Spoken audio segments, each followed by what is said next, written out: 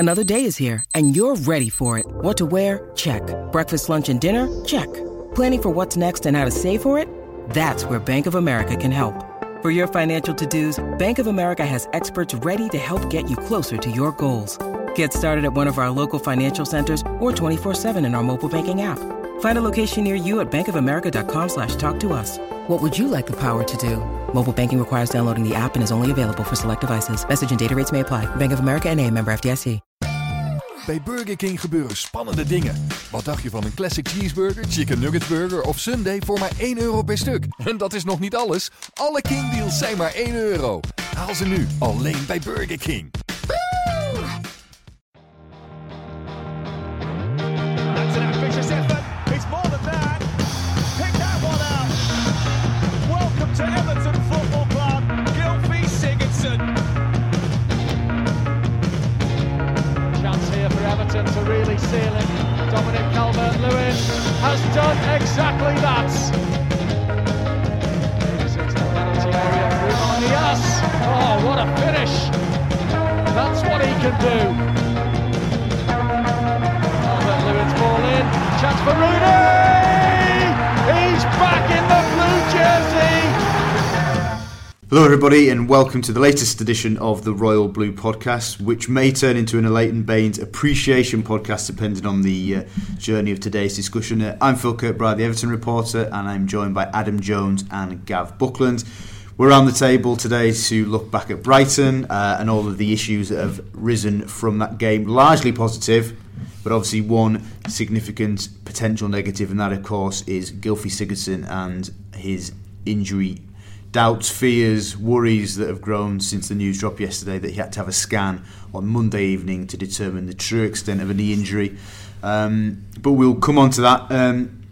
Gav, we'll start with you. We'll not dwell on Brighton too much. It was a couple of days ago now, and everybody's still revelling in the basking in the glory of the victory. But you mentioned something before we started recording that was a wider point of the day as a whole, and that was atmosphere. Yeah, which I said to you during the course of the game. First of all, I thought it was a vital win, big game, vital win, for lots of different reasons. On the back of the Burnley game and the fallout from that, which we covered last week, has been covered. I was one ear on the atmosphere on Saturday. And I said to you, during the first half, that I felt that was one of the best atmospheres, certainly for Saturday, during the season. And I think there was a couple of reasons for that. I think first of all, I thought we played well. Yeah. Not top four well, but compared to what we played so far this season, I thought we performed well. We passed the ball well. We had a nice shape, bit of pace. And I think that was the one reason. The second thing was the return, obviously, of Leighton Baines. Jags and with Seamus there as well. I think that gave everybody a reason to sort of not celebrate, but a feeling of well-being. Yes, which has not necessarily been there over the last 12 months. And I think it was the first time for 12 months that Baines and Coleman and Jags had all started. And I think that combined with the good start meant that I thought the crowd were excellent and got behind the team, and it was a generally positive day, apart from albeit from the odd injury, which we'll cover later. Adam, what do you think that the atmosphere was down to? Gav has mentioned, and rightly, it was a fairly positive performance, and they deserved to get the win, and there was lots of tempo in patches. But do you also think maybe there was a sense that Goodison felt, that we need this victory, so we have to play a part, and given the nastiness of last week, let's get behind the players. They may not be getting behind Sam, but let's get behind the team because we need this. I think both sides help each other in that sense. Like if we'd have started the match slowly, then maybe we would have seen a different kind of atmosphere from Goodison, because we've all seen that type of game before, too much over the last 2 or 3 seasons perhaps. I think, as Gav says, Everton started the game so well on the front foot. We were definitely trying to get at Brighton right from the get-go. And that's what the Everton fans want to see. They reward the players for that. The players then reward them, and it's a nice balancing act when you get right like that. Was Saturday almost, in a sort of a microcosm, a lesson to whoever will be manager next season? Now, regardless of who that is, and we've discussed that long and hard, and we won't go into that. But whoever is in the dugout come August or whatever, is that a lesson to them in terms of the type of football that Goodison will respond to.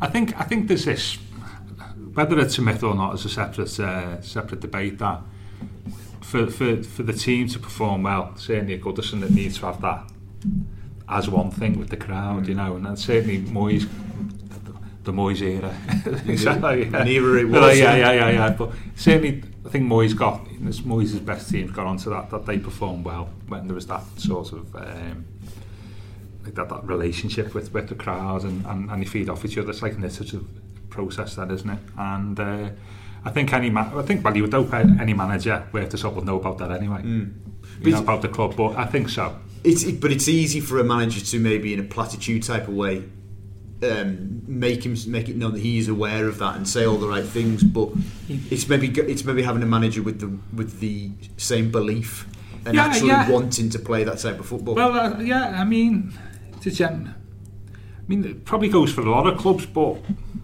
if you were the Everton manager now, or going forward in the past, the one thing you'd say is you've got to show the crowd here, who know the football, you know, that actually you care and you're putting the shift in, and they'll react to that. What they won't react to is actually, and there's one or two players this season who've been victim of this, as we're aware, is you're not putting the shift in and you don't look as though you care. And I think that works both collectively as individuals and as a team as a whole. And I think if you were an Everton manager, you would, and that's always been the case going back to the Harry Catterick days, you would have that high up on the list of this is what I want to do, as you know, with the Everton team. And I think everybody benefits from that. And it was really good to see on Saturday. For me, it was the most enjoyable game of the season. Yes. To be honest with you, for lots of different reasons. So yeah, I think you would look at that and think, yeah, this is what I need to do. Add subplot, if you like, to the wider positive atmosphere, and as Gav says, many would say that was the best atmosphere at Goodison this season, was the reception that Davy Klassen received, both when warming up from that corner at the Gladys and when he came on near the end. Were you in any way surprised by that level of reaction? Not particularly. I think I've seen a lot of people commenting, saying, you know, he hasn't really shown in his performances that why he's got that level of reception. But I think it's very much the same situation as Oumar Niasse in a lot of ways. Like, his attitude has always been there. Everyone said he's working his socks off in training. It's just not come off for him yet in the league. And Everton fans just love to hear that he's trying his best. And I think that's why he got the reception that he did. And I feel like he'll get those receptions as well for the next, like, if he comes on the next few weeks. Now, if he progresses, which we all hope he does, to be honest. Don't think anyone wants to see him fail. No. So, no, I'm not particularly surprised by his reception at all. Gav, why do we love an underdog at Goodison so much? Strachan Lurzi, not a great player, but my God, was he a trier. Yeah. Oumar Niasse, Davy Klassen. What is it about these players that, I'm sure other clubs have them, but obviously we can only speak about Everton and what we see and feel and hear at Goodison. There's a special place in particularly in the Gladys Street's heart for players of this ilk. Yeah, but I think there's two things for that. I think first of all, it goes back to refer to my previous point about people like to see players trying hard. Yeah. And I think sometimes, and I don't want to say, careful how I phrase this, sometimes we see individuals like that as somehow reflecting Everton within the world of football, like that Everton are, like when you see the top six of the wealth that they've had compared to us prematurely, that actually in some respects they reflect Everton's place in the football hierarchy. Forget about history and all that, but you know how much income generally, like the top six have in revenues compared to Everton, you know, certainly not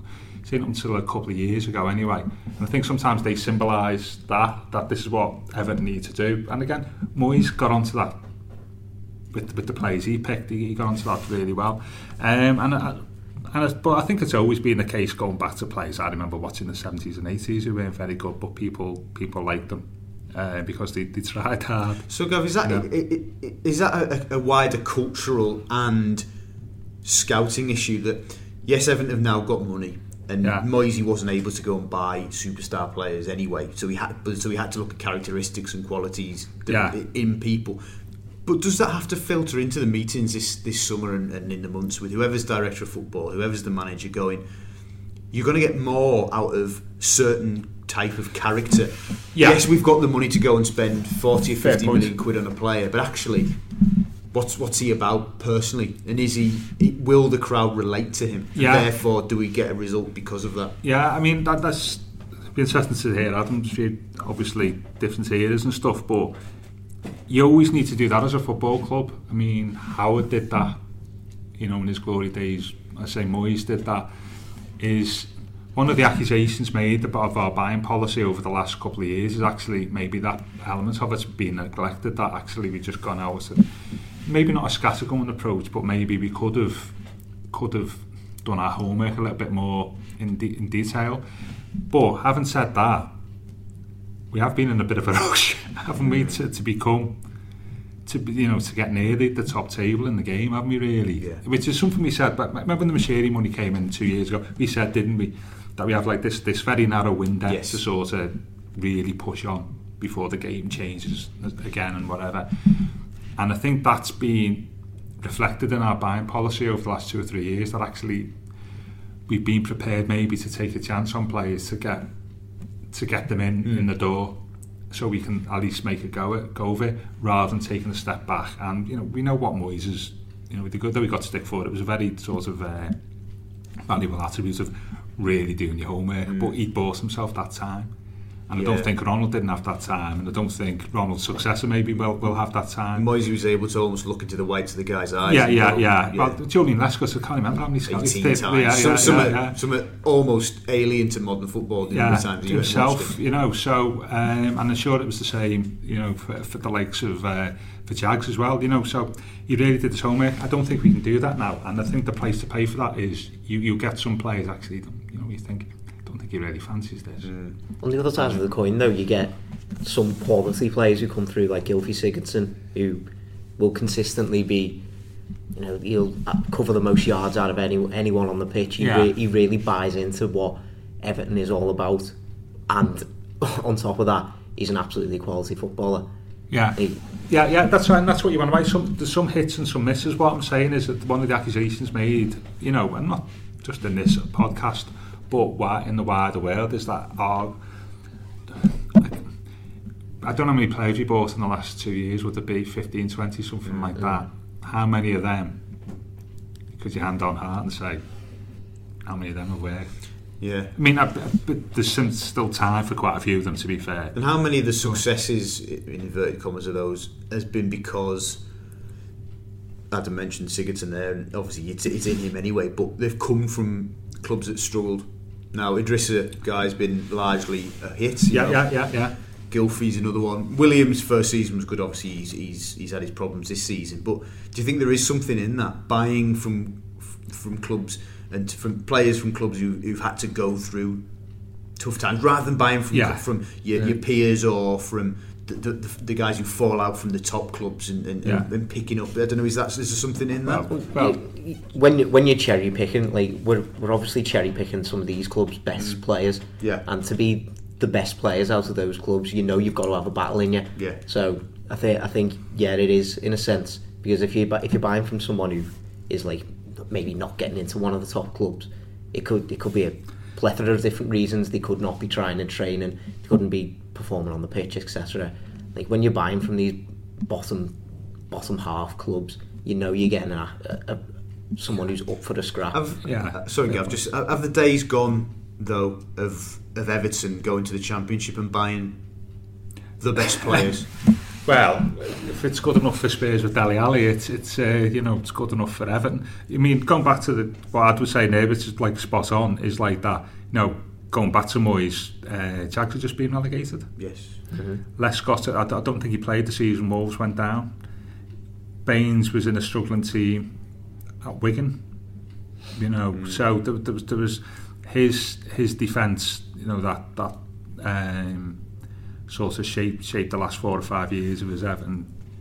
Not counting Lescott, but we're there for 4 or 5 years at least together. But those type of signers that you're talking about. As for buying from the Championship, if the player's good enough, I don't see why you wouldn't be. Why wouldn't you? But then you look at, we signed Adam O'Loughlin from the Championship, and He's a young kid, isn't he? Yeah, well, one sign, and I think we just like to, without going back to Saturday in sort of just particular, but Tosin, just generally over the last 2 games, 2 goals. Yeah, I mean, I've said it a number of times and wrote a piece this morning. I think when we look at Tosin and we judge him and assess him going forward, he is not Rom's replacement. No. Because Romelu was a far more complete, in inverted commas, striker. So it's what part of Rom's game have we replaced by bringing in Tosin? And for me, it's got to be in the box, because everything else is pale imitation. He's not an athlete. He's not going to run the channels. He's not going to hold off defenders. All that sort of stuff. No.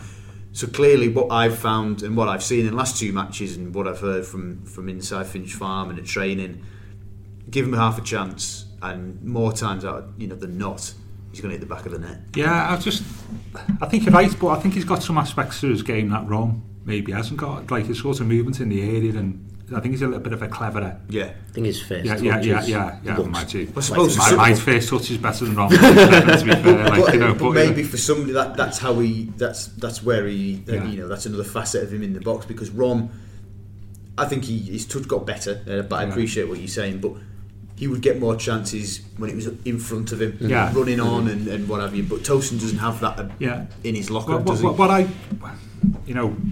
It is relevant, because I think we sat here in the podcast 2 weeks ago, didn't we? And me and you, Phil in particular, were saying like we were a bit worried about whether he, this season at least, whether he's going to make it. There's a few comments on, quite right. People tweeted in about it, whether we were too premature and writing him off, and he scored 2 and 2. He obviously listened to the podcast himself, didn't he? But what I liked about him is 2 goals he scored, 2 completely different goals. Yes. Just needs a left foot one on Saturday Stoke, and he's got perfect trio. Real opportunity. You read the goal at Burnley, you read the goal well. Yes. Where the ball's going. Yeah. You anticipated it, and the one where we all like to see, control in the box, made space for himself in the box. Blasted it off the bar, and 2 completely different goals, which I think is a good sign. Yeah. Sign of somebody who's actually got a bit of variety in the area, and now with that, I'm being well pleased with what I've seen from the last 2 games from. What do you think, Ad? What do you think? Yeah, I can only mirror your views. Like I think he's looked a different player over the last couple of weeks than the one who was before he was rested, before the winter, before the warm weather training camp. I think he looks fitter, he looks sharper, he looks stronger, he looks more in tune with the rest of his teammates around him. It's not just him in the box for me. I think he brings other people into play a lot, and I think before Sigurdsson's injury, I think he was linking up really well with Sigurdsson. It's a bit of a shame that obviously the injuries happened and we're not going to be able to see that, well, presumably not for the next few weeks anyway. So it'll be interesting to see how we end up replacing that in the team.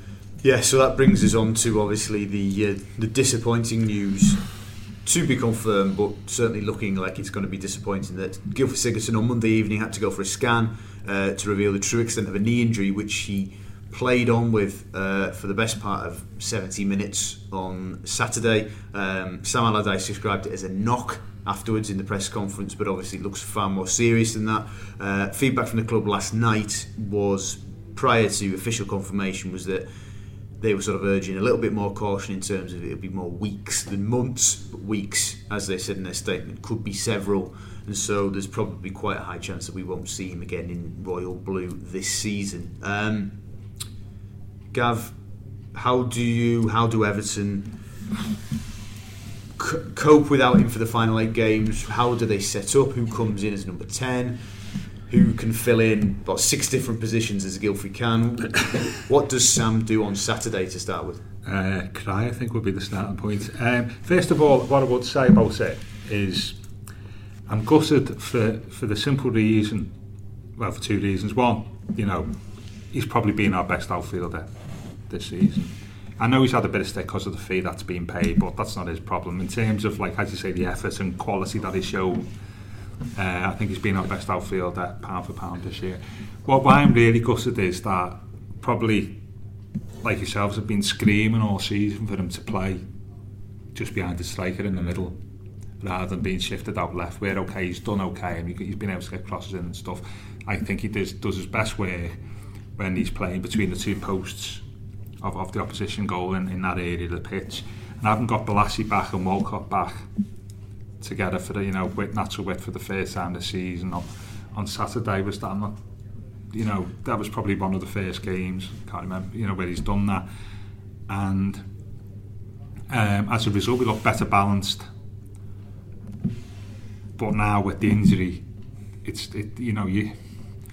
always happens to the players. Sometimes the players that you could least afford to lose, and I think there's a problem there in that I can't see a natural solution for it unless you bring maybe Klassen in, but. I don't think you want to play Wayne there. I feel like you've got to change system. Yeah, change the system. I feel like losing Sigurdsson is a massive blow. I think he brings something that nobody else in the Everton squad has. Like, not only can he see a tough pass, he's got the quality to pick out that tough pass, and he's got, we all know, the quality from 25 yards. He can just get you the goal out of absolutely nowhere, and I don't think we've really got. No. I think Rooney's probably the closest, but I'd rather see him playing in that deeper role. I think he fits better. What myself and Adam Gav were discussing yesterday in the office, just chatting away, and we something to think somebody had mentioned online, and I was kind of in full agreement and saying maybe they've got to tweak formation a little bit. I think you've got to keep Wayne deep because that's the future or short-term future for the rest of his career. So why rip it up for the rest of the eight games this season? Because lo and behold, we're not going to go down now. I think that any lingering threat was extinguished. Anyway, so my suggestion would be 4-2-3-1-ish, but the number 10 is an old-fashioned number 10, and it's Calvert-Lewin, and you play him as the guy that holds the ball up. Tosun is the guy that feeds off him. You've got your runners either side, and because the newfangled number 10, so Sigurdsson was almost a bit of a hybrid in many respects because he could do a bit of everything. But if you said to somebody, the modern football fan of a certain generation on the street, what does number 10 look like? It's David Silva, isn't it? It's the low centre of gravity type player. A bit more of your classes, but I'm saying, well, let's play Calvert-Lewin and let's almost play two up front. Well, it depends. There's some systems work better for others than others, don't they? Against Man City at home, it'll probably be like 10-0-0, won't it? There is the option of playing, which I do, but I've said before, if you're going to play Wayne deep, is that I think you can do in some games like Saturday with the opposition sit deep, and he's got loads of space to play into, to pick his passes. Where it becomes more awkward the Wayne is if he gets crowded a little bit, and he does tend to lose the ball. Bit of a surprise, really. And I said that ideally against a lot of teams, especially away from home, was play Wayne with two other midfielders either side of him, like Guy, and I thought we got our options are really limited there. Guy and Tom Davis probably, Guy and Tom Davis, and then play three at the front where you play Tosun and Balassi and Walcott. Would to me, which I always think that looks. I'm not a great fan of 4-2-3-1, to be honest with you. That seems, and for me, it's always seemed a more natural fit for us, the players that we've got, but we very rarely play it. And I think, taking the what Adam's saying about Wayne's best position and the injury and stuff, I would say that would possibly be our best configuration, but it depends who you're playing against. Against Huddersfield at home, with all due respect, or Southampton at home, you may want to change it where you play 4-2-3-1, but 4-3-3, I like that with Wayne and two deeper midfielders. I think playing Calvert-Lewin, it would be the best way to get this same result out of Tosun, as if he was playing with Sigurdsson. I do think Tosun needs somebody close to him, somebody to play 1-2s with, somebody who can hold the ball up maybe for him. I think that's the way he's going to work best. I think Calvert-Lewin's probably the best way to bring that in, and it's a good way to get Calvert-Lewin back into the team, to be honest, because I think at the start of the season he was probably one of our better players. There's a shout. Well, for me, I think he's been our best outfield player, rather than Sigurdsson. I would make the argument for Calvert-Lewin because he's impressed me more than anyone else over the season. Just stick on Calvert-Lewin, something I've been thinking about for a while, and I think it was mentioned at the start of the week in one of the nationals, I can't remember, but Gareth Southgate names his latest England squad on Thursday.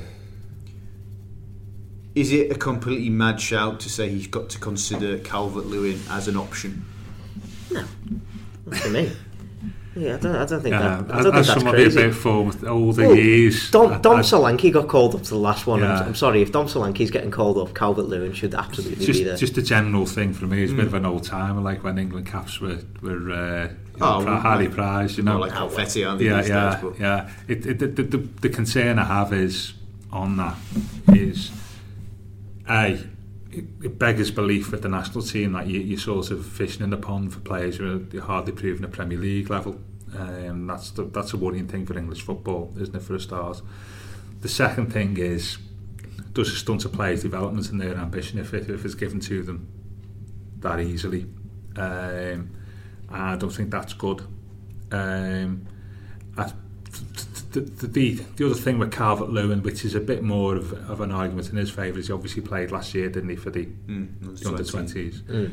And we've been saying for a number of years we need to follow the German model of promoting players through the age groups to the national team. So there's a certain logic that you would. I mean, there's some players who've gone through the German system who've not necessarily been first choice for the Bundesliga teams if they've being successful at underage. So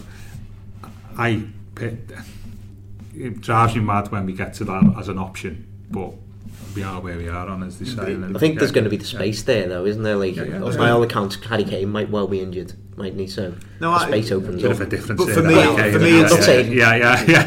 it's the sort of every 2-year discussion leading into a major tournament where they go, well, who's the option? And inevitably, Andy Carroll's name gets brought up. Now, Peter Crouch is being brought up seriously. So what I'm saying is, I'm in agreement with you, Gav, on many levels of what you said there. But I'm saying, if this England manager is thinking like every other England manager and thinking, right, if push comes to shove and we're struggling and we need a goal and I need to throw a bigger lad on, is he at the top of the list? That's what I'm saying. You know, of course. Maybe not top of the list, but he's obviously part of the discussion, which I haven't got a problem about. I just think it's a disappointing discussion. It's disappointed in me, But no, not this. You know what I mean? It's just, it drives me mad when I see players over the years who didn't even get an England cap. You know, genuinely, Howard never got a cap, did he? You know, players who got one cap, and I just think it's wrong, and it's that thing about younger players being given to it on a plate, even going through the academy level, that's all laid on to them. I just don't think it's good for the development. I'm not sure he'd be giving it to him on a plate. I think he's hard for it. You would expect players, if they got in the England team, to have played Premier League football or league football for 3 or 4 years at a decent level before you. Yeah, but Wayne Rooney hadn't. Well, Wayne was a special case, wasn't he? Very much a special case, wasn't he? I mean, I take your point. There's not. Maybe it's a bit of a generalisation. You're not going to leave Wayne at 2002 to 2006 to pick him for the first time. I know what you're saying. There are cases who would genuinely Gerrard, I think, probably only was Ashley Cole. Harry Kane probably hadn't. Harry Kane done, yeah. So I'm probably arguing against himself. But if you're not in that really top, super talented bunch of players, then I think you really need to show that you're capable of playing for 2 or 3 years, 4 years in the Premier League. But be interesting, I just wonder. Somebody who has played for England many times, whether he deserved to get more caps than he did, is a podcast for another week. But thankfully now, for all those Evertonians, he will be focusing purely on Everton. That's Leighton Baines. We started the pod saying it could become the Leighton Baines Appreciation Podcast. Adam, how well did Leighton play against Brighton? How big was his return? It's almost like he'd never been away, hasn't he? He just slotted straight back in, and it just shows how much we've been missing that natural left back. Just somebody who is up and down the line. He's constantly got the vision to bring the winger into play, overlapping, left-footed crosses. Even though his assist came with his right foot. Some of the raking balls that he played, I think he played one in particular in the first half, which took out essentially the whole Brighton team. Just with a long ball, we've been missing that kind of quality on the left hand side, and it just, as Gab was talking about before, balance. Just brought that balance with Seamus Coleman doing the exact same down the right hand side. It felt like we'd gone back to where we should have been with our full-backs, and it was much better to see. Gav? Yeah. I think say what I'm saying, totally agree, like over the balance, and it was like having an old friend back, you know, how bad the fact that Seamus only just come back. It's an interesting one really, in that, like, Lane's contract, does he go on till next year? I think it's up summer of 2019. Yeah, he's got another one. Yeah, it's like what his immediate term future is with Everton. Will we look to replace him during the summer, or will we just keep on playing him? You know, if fit. I agree. I mean, it was an interesting article. I think Chris Beasley on Sunday mentioned about Chris opinion that Leighton's Everton's greatest ever left back, which is I'll leave for faith. But the first thing what I would say is, I think to be in any conversation with Ray Wilson, who won the World Cup with England, you know, he was a Rolls Royce for fullback. I think if you, and there's a genuine conversation to be had there. I think that shows testimony to Leighton's quality, and also the fact that, you know, that fullback's role has changed so much over the last even 10-20 years, hasn't it?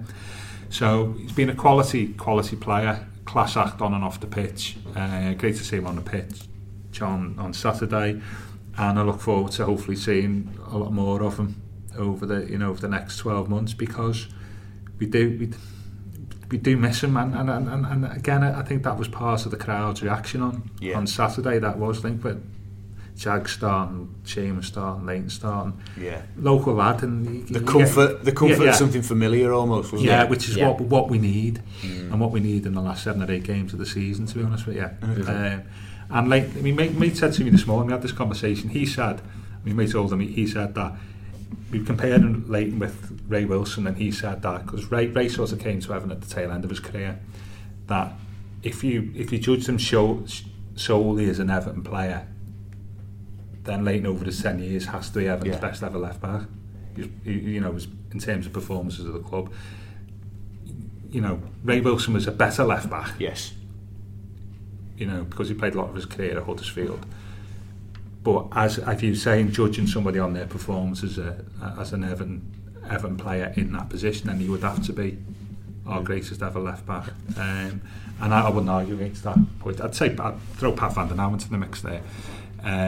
But yeah, and there's not many Everton players in the Premier League era that you can say that about, can you really? Not at all. Who's been their best player in their position, who's played for the club. There's only Brett Angel. Yeah. You know, in fact, the argument say because Nev was pre-Premier League, that he's, you know, probably the only Everton player of the Premier League era.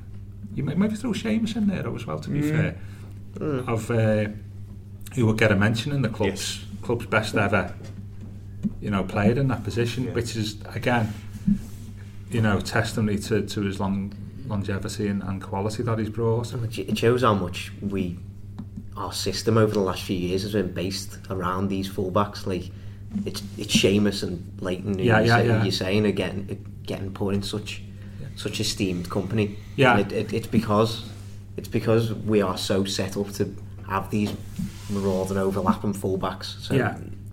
So much better to see that. Martinez got the best out of that. Yeah, absolutely. And it was great to see them. Aging a little bit, obviously, but like old family friends returning. So go on then. What is the forgotten man in this discussion? Luke Garbutt now thinking he had and has had that reintegration back into the first team for Baines. He was still out. Martina was up and down. There was maybe a chink of light, an opportunity for him there. Bainesy's now back. Looked like he'd never been away. Luke wasn't in the squad on Saturday.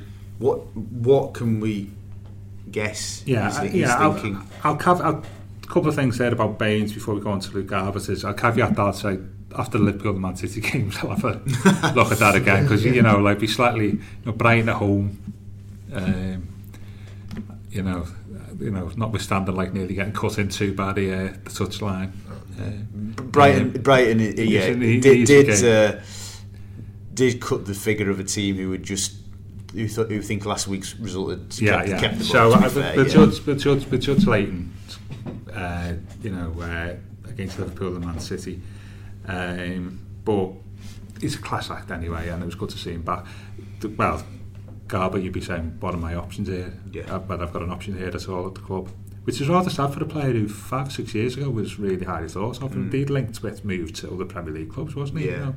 And he's lost his way. And that's always the worrying thing when players lose the way. Why did he do it? Because obviously I thought he was a really half decent player. What do you feel Luke will be looking at now? And 8 games of a season to go, and more likely than not, he'll finish another season as a member of an Everton squad, but having not played. I think it's a shame for him. Like, with 8 games to go with the season, you can bet in training he's targeting getting some sort of appearance. Like, just say, well, we're not really gonna be moving anywhere else in the Premier League table. I'd say, like, probably finish around mid-table. These last few games could be a potential to shake up the squad a bit, give a few players a bit of a chance. Maybe he could come in and play a couple of games, but beyond that, you've got to wonder whether there's a future there for him at Everton. He did look good in, was it Martinez's second season? Yes, 14-15 in the Europa League, especially. He put in some really good performances, but it was those loan moves, that move to Wigan, move to Fulham, like not getting into Championships teams was. Yeah, and injury problems as well, hasn't he? There's a wider discussion there, isn't there, about, and you touched on Lookman before, is loan moves haven't really done a lot of good for a lot of Everton players over the last 3 or 4 years. Mohamed Besic would to differ. To be fair, but for defenders, not only down to Galloway, Tyus is injured and been part of a struggling team. It's an interesting one, that why it's not. John Joe Kenny would say otherwise. He went to Oxford and played at Wembley, and fair dues. There'd be a list about 4 players where it's worked for, but going back to the point, it goes back to what I was saying. Do we need a proper young left back in the summer, or are we going to? May depend on Kiwa Bainsy. May depend on who the manager is. I think a couple of seasons ago was the time to really start thinking about a replacement for Baines. I think we've put this off too long. I think the club did, but they're trying to do it on the cheap. And trying to gamble with young players that may or may not work. I mean, to be fair, there's always been other priorities, hasn't there? Like, we've always had, like, well, we really need a winger, or we really need a striker, and it's like, I feel like left back has always been like a second or third priority, but it's been there for a few years. That's caused us a problem, though, hasn't it? Because when the players have been injured, we've ended up playing. We've had Bessi's playing right back, haven't we? Yeah. At Wembley. Yeah. So what that has done is meant that we've been cut short of full-backs in both positions for probably going back to Martinez's last season at least. So it's part of why the squad. Indeed. Reconstruction, isn't it, this summer? Indeed. Just before we wrap up, just before we convened the Royal Blue podcast table, put out a story saying Steve Walsh is continuing to push the case for Everton in the summer to try for Jamie Vardy. Now, obviously, there's a significant caveat of whether Steve Walsh will still be the football club. Obviously, his position is under review and under a degree of threat, as we understand it. Is Jamie Vardy the answer? 31-year-old, by the way. I was surprised to see that when I checked that out earlier. Still looking good, though. Great finish on Saturday. There's 2 things to say about that. If Jamie Vardy's the answer, what's the question? Bear in mind, we've got Tosin up front at the moment. How badly lacking are Everton for pace? But you know what I mean? It's we've just spent 27 million quid or whatever the exchange rate is on one striker. I mean, if you only play one up front, what does that mean? But I love Vardy. I think he's when they look at him, think, for one reason, why is your career being wasted for somebody who's 31? Is that, like, he uses the ball well? I'd say he's got pace and he can finish, both in terms of, like, fox in the box finishes, or literally in this case, or spectacular goals like he scored on Saturday, going against Liverpool in the few years ago.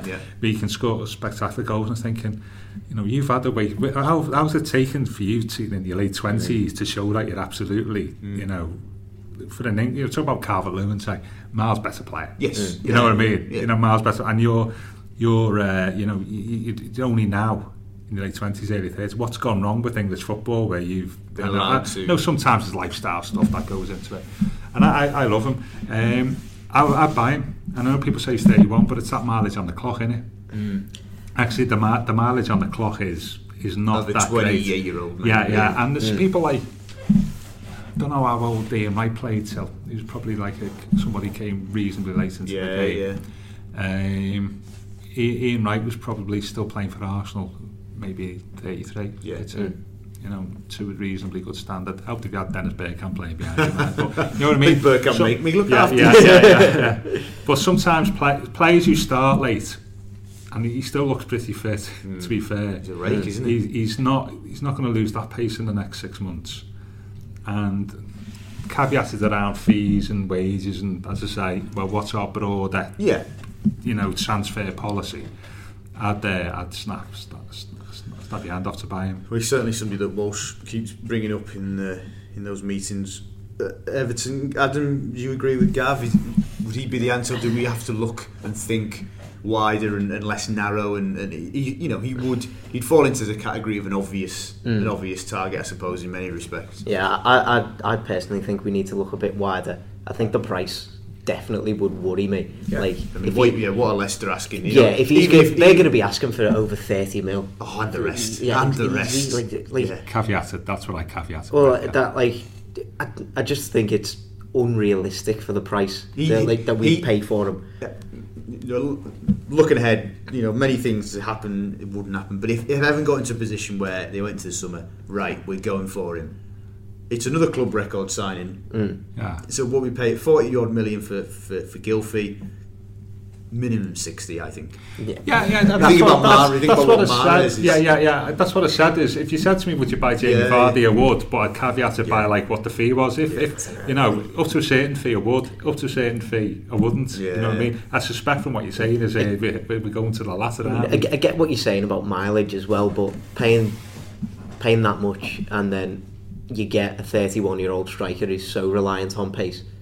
Like, I'm not sure it's sustainable. It's a gamble, the age does stick with me, and I don't know. Like, I'm not saying he's not a good player. He's obviously like a quality striker. He can score some outrageous goals. He's hard working. He is full of pace, but no. for the price that it would be, no, we can't. I think we've got to be looking elsewhere. Okay. Yeah, it's well argued. Yeah, interesting, very good. So we'll leave it there for this week's Royal Blue podcast. We'll meet again towards the end of the week to preview, whisper it, another away game.